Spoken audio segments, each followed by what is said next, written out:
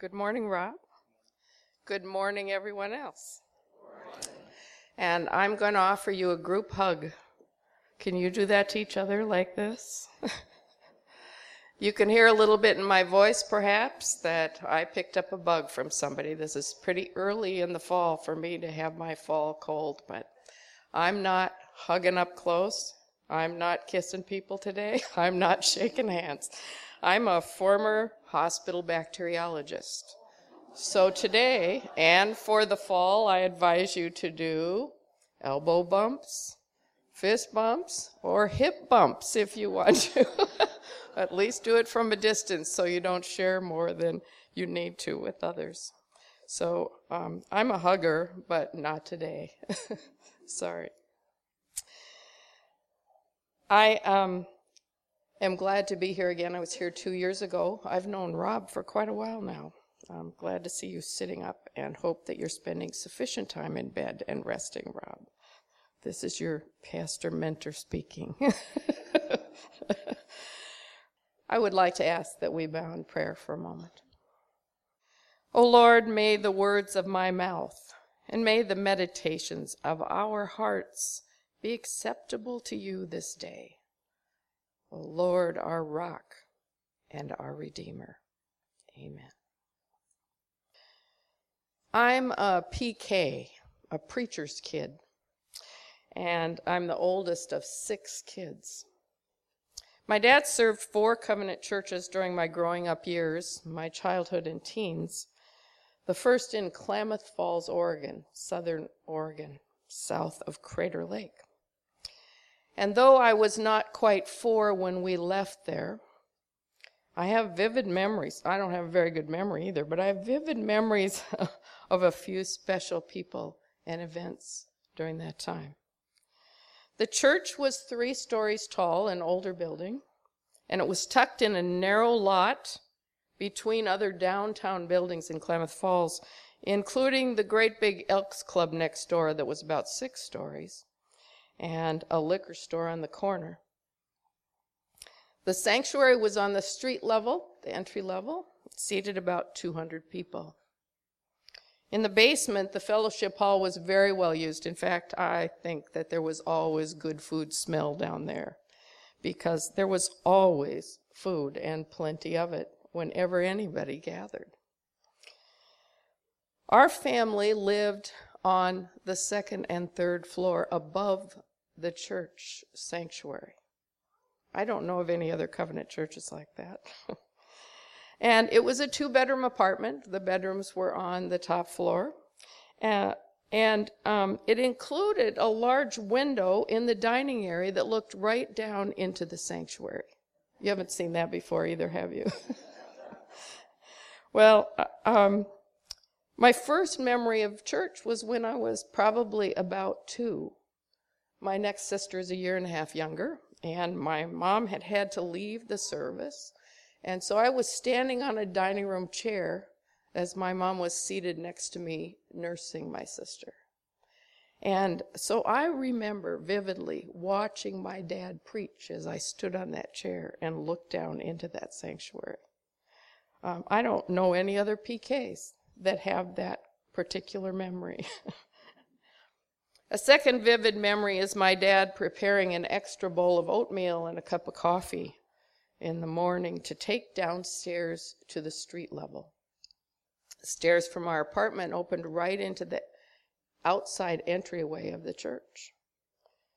And there was often someone who couldn't make it home after last night's binge, someone who was sleeping it off in that church entryway or in the alley next to our garage. Sometimes Dad stayed outside with them for quite a while. Or sometimes in the colder days, he invited them into the fellowship hall and invited them to use the bathroom to clean up a little bit. And I grew up thinking this was normal. I grew up thinking that every dad helped others who needed some food and some shelter or warmth and a ride home. That was just normal. Every place we lived, in Klamath Falls, in West Point, California, a little logging town up in the mountains, in Seattle, Washington, and in Duluth, Minnesota. It was normal for our family table to be expanded for people. Not just oatmeal or coffee, but the whole family dinner on a regular basis. There was such a variety of people that came as guests at our table over the years. There were many missionaries and pastors, as well as all sorts of lonely and needy people, all ages and all backgrounds, various races, such huge variety of stories. And so while sharing thousands of fried chickens, and I mean that, over the years, and mountains of mashed potatoes, we loved mashed potatoes, and Mom's chicken, and I don't know how many homemade fruit pies. We were learning to share good food and warm fellowship with people we'd never met before. It was just normal to have strangers who became friends at our table. We were also learning to listen to their life stories and their experiences that were so much different than ours. What a wonderful mix of people we were privileged to meet during those very formative years. Years later, I began to wonder why and how all these people came to be at our family table. I don't think we had a sign on the door. But I began to realize that many of our guests could never reciprocate. Most of the pastors and missionaries who visited our home lived too far away to invite us for dinner in their homes.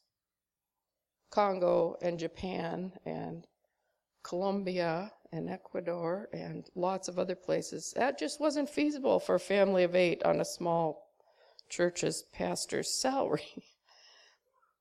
And for those who live nearby, a family of 8 would totally overwhelm a college student's dorm room or a widow's small apartment. I do remember one older widow, who invited all of us for dinner one time. I probably took her 2 days to get ready. And I imagine she was a little fearful that all these kids might break some of her precious little knickknacks. She had them all over the place. But she served us, and we sat, some of us on the floor because her table was too small. But she loved every minute of it. Some of these folks were barely scraping by on low-wage jobs or just Social Security. But I began to realize over time that Mom and Dad had learned to watch for the strangers, to watch for the first-time visitors to church, for the new neighbors, or for anyone who seemed to be overlooked or excluded in the places where we were, even in the church. Others may well have wondered why those people kept getting invited to our house. Let's consider today's gospel story with this in mind. Consider what is being said about offering hospitality to those people. Listen to the words of Luke chapter 15, verses 1 through 7. All the tax collectors and sinners were gathering around Jesus to listen to him. The Pharisees and legal experts were grumbling, saying, "This man welcomes sinners and eats with them."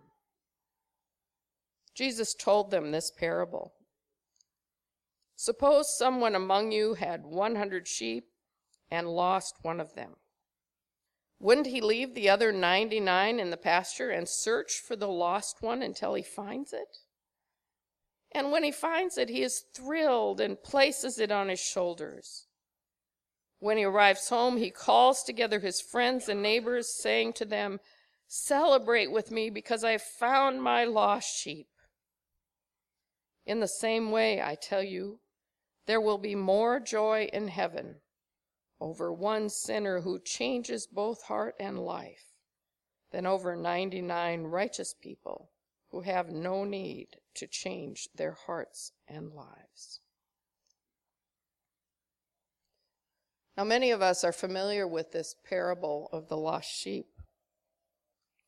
In religious art, it's most often depicted as Jesus carrying a little lamb, but that's not what the text says. It says a lost sheep. You ever been around sheep? Up close and personal? This is a full-grown critter that's wandered away from the flock. That fluffy wool that's depicted as all white and neat and tidy in the pictures, you talk to anybody who's worked with sheep, ain't so neat and tidy. Dirty, full of all sorts of twigs and leaves and poop, actually, that gets trapped in that wool. Not such a pleasant, full-grown critter. And besides, this one's been wandering away from the flock. Extra dirty, extra loaded with all sorts of stuff. He's been away from the guidance and care of the shepherd. Now, this is just one sheep out of 100. Some would say that, especially business people would say, well, a 1% loss is just being in the sheep business. That's what happens. But this sheep owner leaves the 99 in the care of hired hands and goes out to search for this one lost sheep. The sheep owner pursues this wandering, vulnerable sheep until it is found. The parable states that when this one sheep is found, the owner's so thrilled that he hefts that big sheep right onto his shoulders and carries it all the way home. Try it, Rob, but not today, okay? Not only that, he plans a party to celebrate the return of this one lost sheep. All his friends and neighbors are invited to the party, and you can be sure this will be a memorable celebration. Lots of good food and time taken to be sure to share this lost and found story with the whole community. That is the point of the party. So this party, this time of table fellowship, serves to remind everyone that each and every sheep is valued by this good shepherd.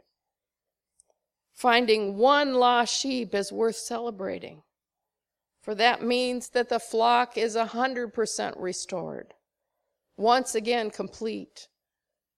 There's no one missing in that flock. How many times have we as the people of God affirmed that the Lord is our shepherd? You know that Psalm 23 is the favorite psalm in America. Not in other parts of the world, interestingly. When I was a chaplain at one of the Covenant retirement facilities, that was the most requested scripture for memorial services. It's the favorite psalm because it assures those who fear being lost and forgotten that the Lord is the only God whose goodness and mercy will pursue us how long? For all the days of our lives. Surely goodness and mercy, the goodness and mercy of God, will pursue us, follow us every day, all the days of our lives. God's chasing us down with goodness, with kindness, with care. This is the God who, as we know from another favorite verse in the United States, John 3:16, deeply, steadily loves just you, just me, the whole world. God so loved the world, everyone.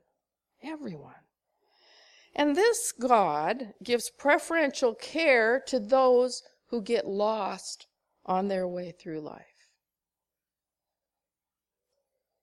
We are, through this parable, being called to join in celebrating each wanderer whom our good and merciful God pursues and brings home into our neighborhood, into our church, into our larger community.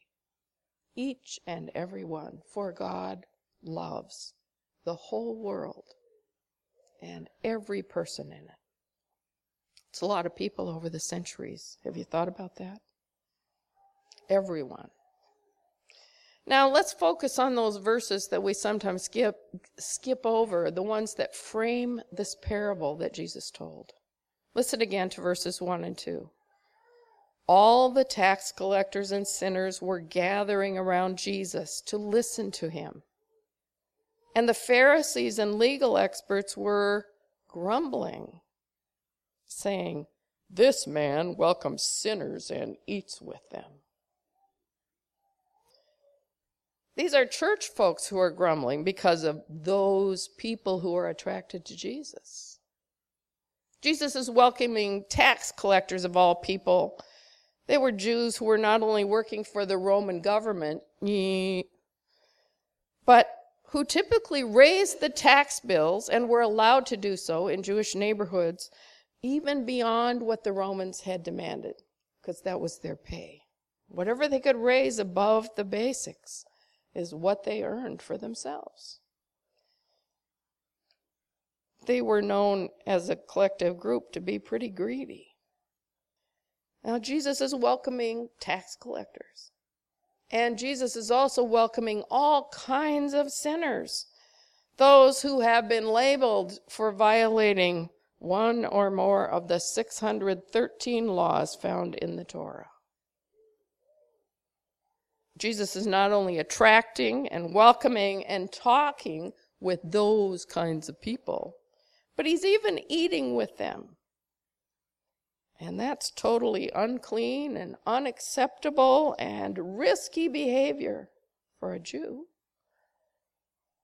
Grumble, grumble, grumble. You've never heard that, have you? Especially not in church. Well, Jesus responds to their grumbling by telling this short parable about the lost sheep. So think about it. Do you think the best title for this gospel story is what we normally call it, the parable of the lost sheep? Or should it be titled the parable of the good shepherd? Or perhaps the parable of the big party? Carl Olson is former president of our denominational school, North Park College and Seminary in Chicago, wrote a book many years ago based on Luke 15, and he entitled it, "Come to the Party." Would you be inclined to invite these grumblers to come to your big party? This also seems a good time to revisit verses 6 and 7. When the shepherd arrives home, he calls together his friends and neighbors, saying to them, "Celebrate with me because I found my lost sheep."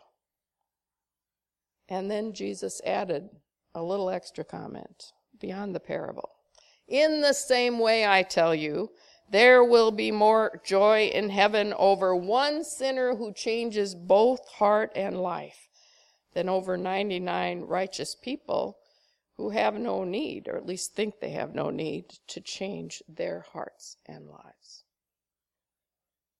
Jesus asserts that there is a heavenly shout of great joy when change is apparent in one person's life, one person's heart. If we're honest, we know that each and all of us have sinned, distancing ourselves from God and wandering away from God's kingdom community. It's God who keeps that relationship open. It's God who pursues us with goodness and kindness. It's God who seeks us with steady, unrelenting love. This is the God who is filled with joy when we open the ears of our heart, when we hear the still small voice of God calling us, when we allow that steady stream of God's love and mercy to carry us back into the community of God's people. As we learn to celebrate God's amazing grace, as we learn to invite others to the party, to the table, to share our story, we also learn to share how our hearts and our lives have been changed by the Good Shepherd, this shepherd who is always taking compassionate care of us.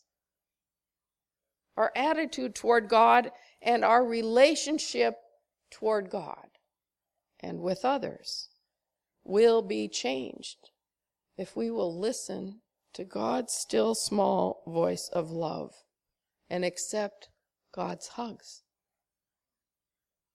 Our attitude toward others, our life with all sorts of people in the community, in our neighborhood, in our larger area will also be changed. Another book written by covenant leader Carl Olson was entitled Find Yourself in the Bible. And he invited us to apply that invitation to every scripture that we read and study together. I would invite you to apply that invitation to today's gospel reading. Which character in today's text best fits you? Well, we have a tendency, first of all, to decide that I'm going to be Jesus. And it's important to realize that we are not Jesus, that there was one and only one Son of God. So you can't be Jesus. Secondly, the parable repeats an image of the shepherd that's often used in the Old Testament, an image that points to God. So we are not actually being invited to place ourselves in the role of God either. Did you know that? You are not Jesus, and you are not God, and actually you're not the Holy Spirit either. That's reserved for the one true God. So that leaves us with just a few challenging options to consider to find ourselves in this text.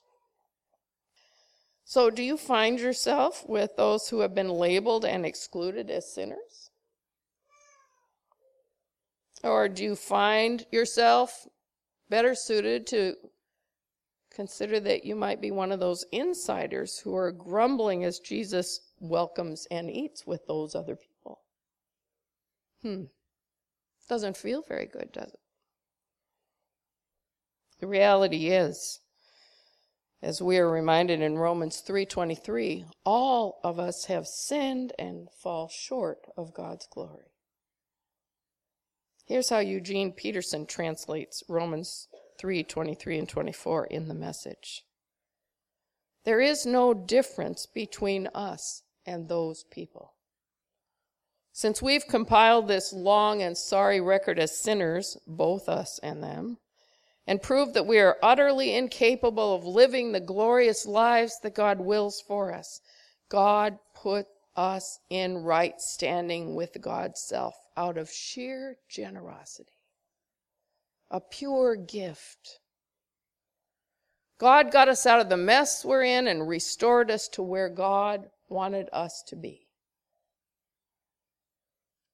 And God did it by means of Jesus Christ. God does not respond to what we do. We respond to what God has already done for us. It is God who sets things right for outsiders as well as for insiders. This God continues to seek every one of us when we're grumbling, when we're greedy, like tax collectors, when we're lost sheep, sinners who have wandered away from the Good Shepherd. It's God's goodness and mercy that keeps pursuing us, and God's goal is to bring each and every one of us back home to share the food and the fellowship that Jesus offers.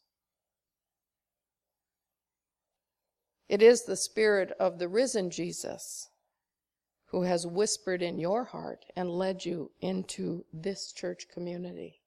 Did you know that? God chose you before you ever heard of restoration. It's the Spirit who keeps calling you to this feast of friendship, calling you to celebrate your personal encounter with God, the God of steadfast love. There's great joy in heaven as your heart and life are being changed in relationship to God and to each other. And furthermore, we are being called to share this kingdom hospitality with others, to welcome others to our tables, to share food and stories, and to celebrate God's loving care. My parents, I realized years later, had learned very early to listen to the still small voice of the Spirit, the nudges that encouraged them to welcome folks on the edge, especially those who were lonely and needy and friendless. There was always room for another chair or two at the table. There was always more than enough food to share, even though I grew up thinking that chicken breasts were only this big. And if the pieces of pie were smaller on a given dinner time, then the scoops of ice cream were larger. There was always time to sit after dessert if these new friends finally felt comfortable enough to share their stories and their needs or their concerns about broken relationships in their lives. And I learned later that Mom and Dad shared more than food and table fellowship. They opened their hearts and shared much more behind the scenes as they were able. A lot of names and faces and stories have come to mind as I've mulled this text this week. Let me just tell you about a few. I remember Bill Whitefeather in Klamath Falls, Oregon. Bill was Native American. He was in a good place by the time I met him as a 3 or 4-year-old. And it turned out that part of his story was he was the grandson of Sitting Bull. And his heritage story was quite interesting. And he was very articulate about how God had called him through some really tough times early in his life on the reservation and called him into ministry. He was a traveling evangelist, and he had the whole Native American rig from his tribe and the chief's bonnet, big long feather bonnet that was authentic. I didn't know enough to ask very many questions because I was too young, but I'd love to sit down and talk with him now. What a rich story. What a privilege to meet him. And then in the mountains of California, there was Mrs. McMinn. She lived about 2 blocks in this little town from us, and Mom would send my sister Joyce and I down to Mrs. McMinn's house every week because she gave her offering, the only thing she could afford, in the form of 2 dozen eggs a week to the church. That's all. She didn't have much cash. She was barely making it. But we would go to visit her 2 blocks down the street, and she'd take us into the hen house and have us meet the hens, and then she would sit, gather a few more eggs, and candle them right in front of us and talk to us and share. What an interesting friend she was. And she came to dinner once in a while. We didn't have eggs at those dinners. Probably chicken and mashed potatoes and apple pie. I think of the Ezratis in Seattle. They lived across the street from us. Very mixed neighborhood. I didn't find out till 20 years later that my high school was less than majority white. I just never thought about it. But the Ezratis lived across the street. They were Orthodox Jews, the parents and their son Jackie. Parents had immigrated from Eastern Europe quite a number of years ago. But the only job that Victor could find as a butcher was in a non-kosher butcher shop. And because of that, and there weren't other jobs that he could find in kosher shops, they were excluded from the Orthodox synagogue near us. My parents befriended them. They kept the Sabbath. They kept the high holy holidays. by themselves. But over the years, there was a strong friendship that developed there. And when my parents went back to visit, years after we had moved away, Lucy said to my mom, "You're the only friends that we had here. I thank God for you."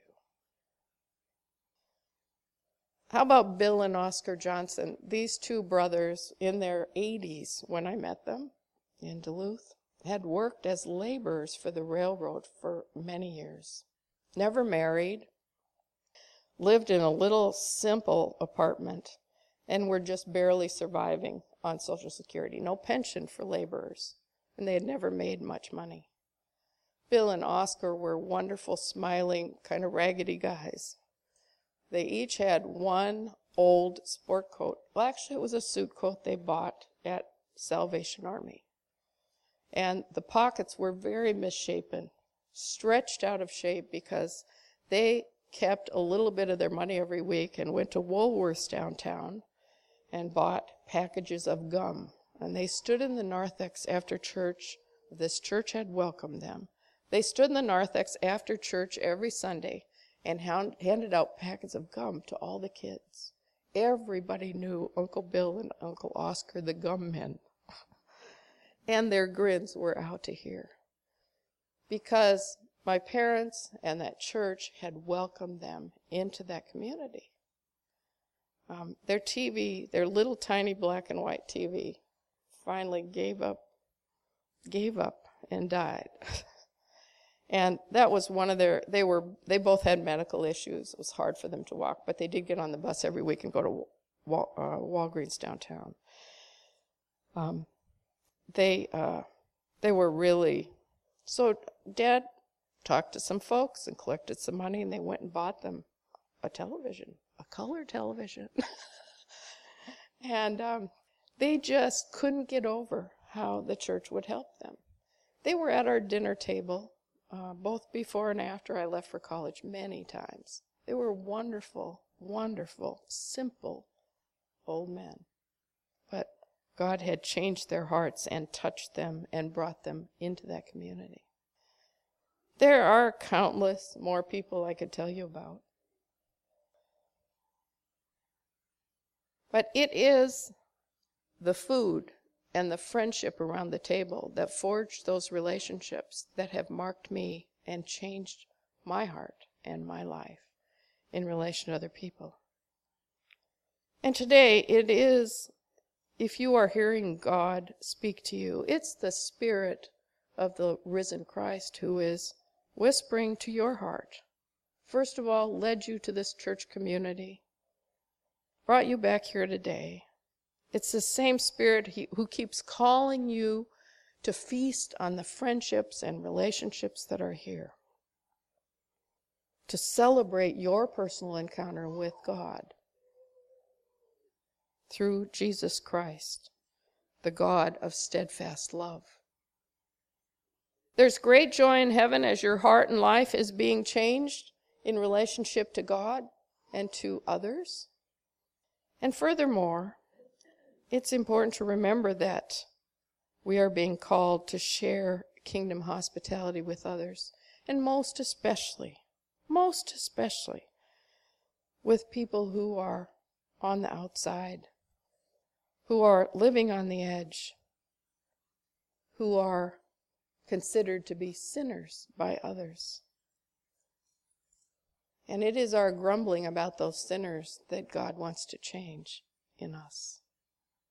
For we have all sinned and come short of God's glory, but God will seek us and find us and bring us back and celebrate what God is doing in our lives to reflect the love and the mercy and the care and the kindness and the patience that God brings to us.